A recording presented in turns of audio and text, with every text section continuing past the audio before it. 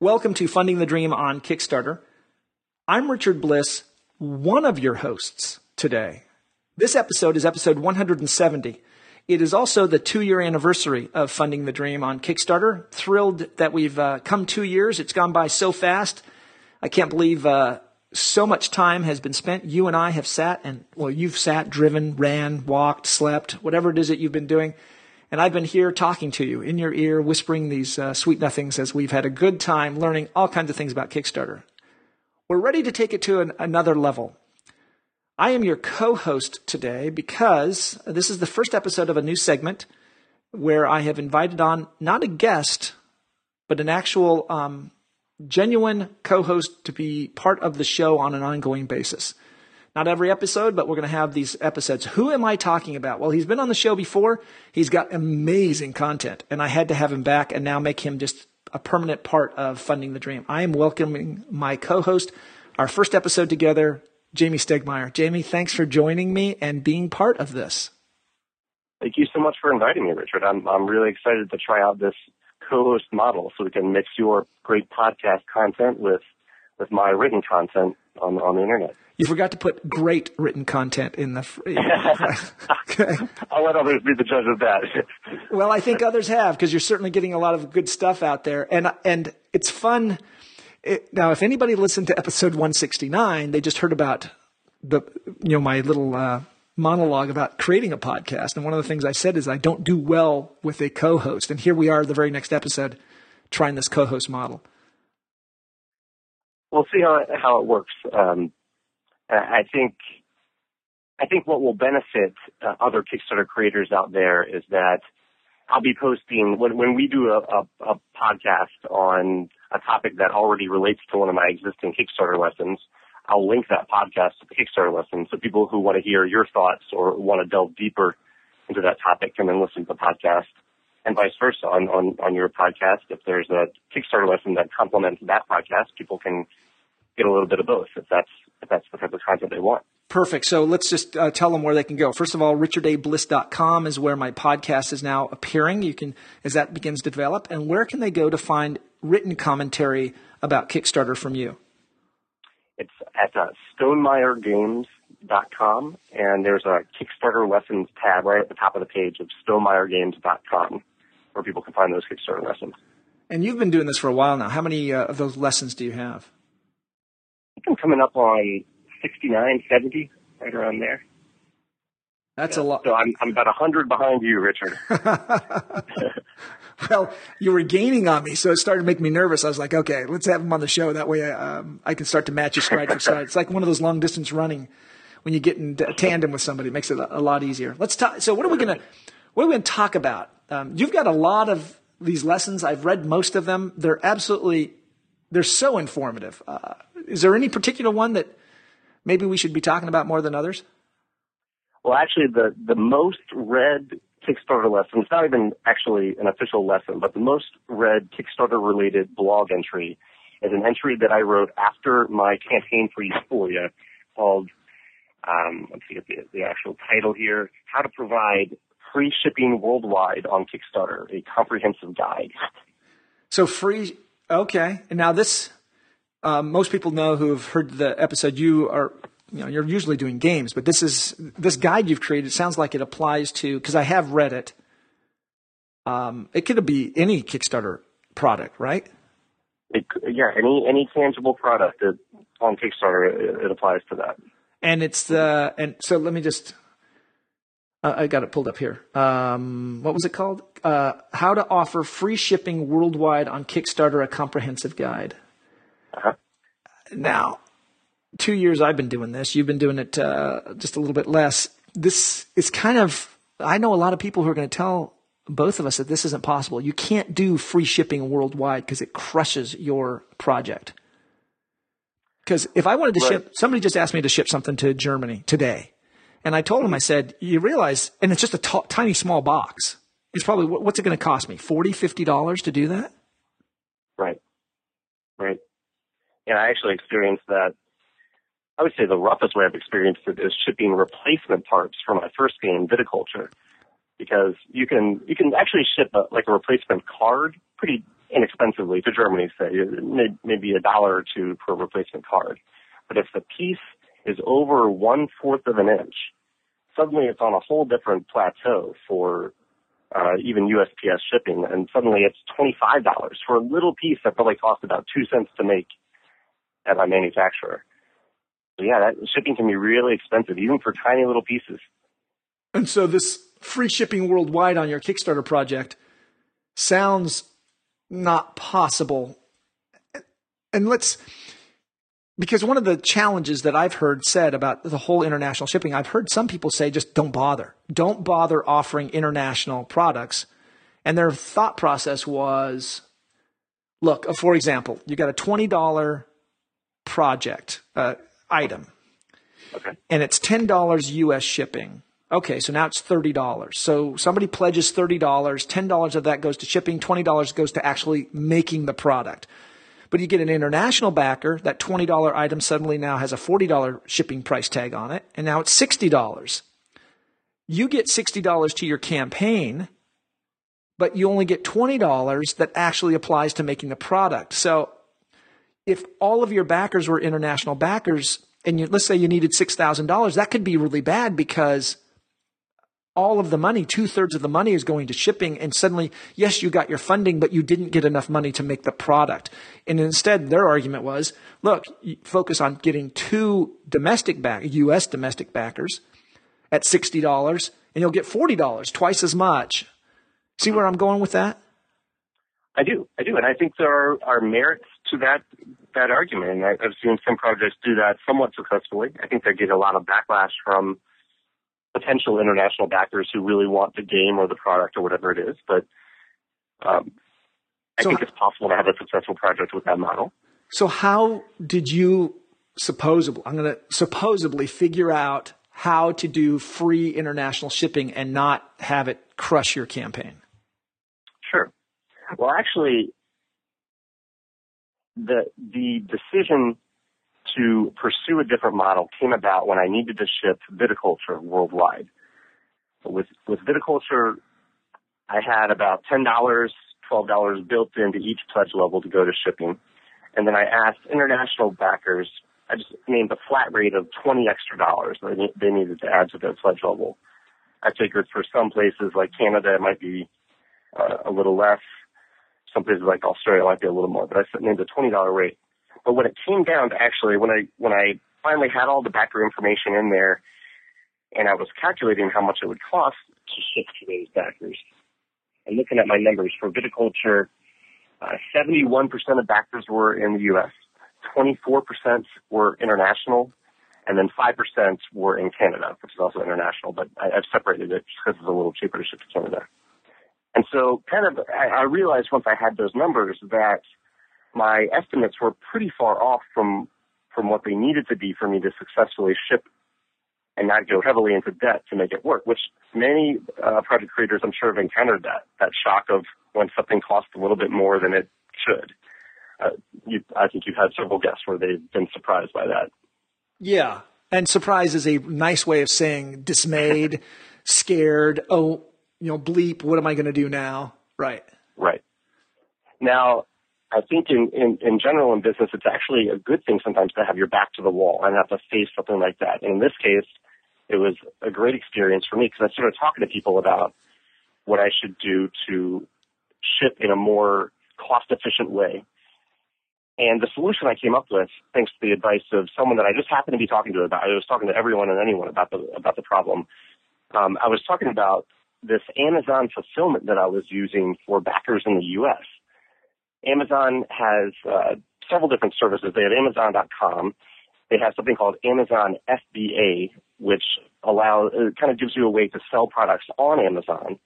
And there's something separate called Amazon Fulfillment, where it's for products that you've sold off of Amazon, and you're just having Amazon handle the shipping and fulfillment and packaging and postage and all that.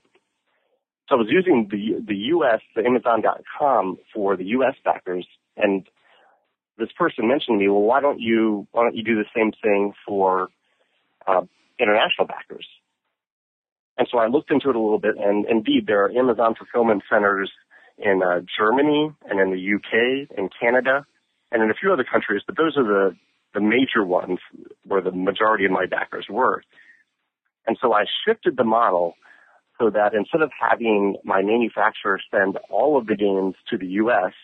and me individually shipping them out one by one, spending between $45 and $55 per package, instead I had my manufacturer ship those games, big pallets of games, to Amazon in Germany and Amazon in Canada. And I sent the games out directly from there at a much more cost-efficient price. And when you say much more cost-efficient price, what are we talking about? I mean, so you're saying from the U.S. to Germany, it was costing you $50 to get that game into their hands. Right. And right. Now, and that doesn't even, and just for the sake of this conversation, I'm not including the cost of the freight shipping, which is pretty much universally the same. The cost to ship on the boat from China to the U.S. is pretty much the same as on the boat from China to Germany. So aside from that, just to ship to an individual backer from Amazon, in the U.S., it costs, for viticulture, it costs about $8.50 per package from Amazon to the backer in the U.S. For Canada, from Amazon.ca to a backer in Canada, is about $9. And then in Europe, there are a couple different areas. There's Western Europe, countries like Spain, Germany, the UK. For those games, it costs about $16. So the comparison you just brought up, from the U.S. to Germany, it would be about $45, $50. From Amazon in Germany to, say, Spain, it's $16. So it's a $34 difference. Wow. Okay. But free? And I'm just thinking of all of the ramifications. Okay, so you have to figure out how many how did you decide how many to ship on a pallet to Germany? Actually, that's one area where I think Kickstarter is creating a new model for pre-orders in a way. And I don't see Kickstarter as a pre-order system, but knowing where your buyers are well in advance when you actually place the order is a huge help here, because I knew exactly how many backers I had in Germany and in the UK and in Europe and in Canada. So I knew exactly how many games I needed to send to those areas. And then did you send extra because as people okay, hang on. Mm-hmm. Is this model then working for Kickstarter fulfillment? But what happens if somebody buys the game? They didn't go through Kickstarter. Is this still working for that, or is that a whole different beast? It's not. It's pretty much the same beast, I would say. It's a little harder to calculate because I don't know exactly how many buyers of the game there will be in Germany, of the retail version of Euphoria, say. But after viticulture, I have a rough idea of how many people are in Germany or in Europe who will be interested in our game. So yeah, I've shipped a number of additional retail copies to Amazon fulfillment centers around the world to prepare for that. And just to be clear, people aren't buying the game on Amazon. They're buying it from wherever they normally buy it, and then you're just sending that order to Amazon Fulfillment Services to have it delivered. Is that correct? Well, actually, a little bit of both. Once the retail games arrive at Amazon.de in Germany, people will still be able to order from my website, and I'll then take their address and type it in Amazon and send them the game. But I've also chosen to put the game on Amazon.de in Germany for people to buy. And then it's pretty much the same process. It's actually less work for me that way because I don't have to type in their address. Amazon already has their address. So a little bit of both. Interesting. Mm-hmm. All right. And that's actually the model that, you've heard of Cards Against Humanity, right? Well, I was just going to say, that's the one I continue to use. I have continued to use Cards Against Humanity as the poster child for the way I believe. Now, this goes back ever since Max Temkin was on the show, that Cards Against Humanity would continue to be the model that I saw coming. And I've had a lot of people argue with me that no, that's not the way it's going to happen. And I just know you see it coming. Maybe Cards Against Humanity, which was 2 years ago. But yeah, you can't buy their game other than through Amazon unless you buy it from somebody who bought it off of Amazon and is now reselling it. Right. Yeah, they completely ignored the traditional distribution system for games, right? They did. It's interesting.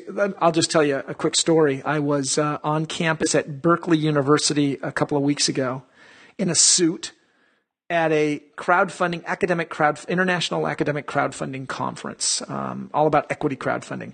And I'm doing an interview for Crowdfund Beat.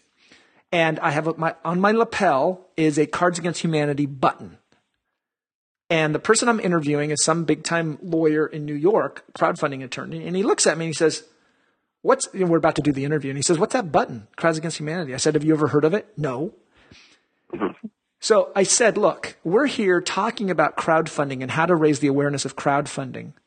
And then I said, but see all those students sitting over there at that table? Every single one of them knows about crowdfunding because every single one of them knows what this button is. And he looked at me and he said, no. I said, watch. And a girl walks by with a backpack, headphones in. She's walking towards the same group of students. I stopped her. Now realize I'm in a suit with a microphone, camera. He's standing there in a suit. And she's like, yeah. I said, hey, have you ever heard of Cards Against Humanity? She says, oh, yeah, great game. It's like an adult version of Apples to Apples. And I said, yeah. And then I stepped forward. I said, check it out. What's this on my lapel? And you would have thought I was a rock star. Oh, my gosh. Where'd you get that? Did you make the game? Blah, blah, blah, blah, blah. And she just went off.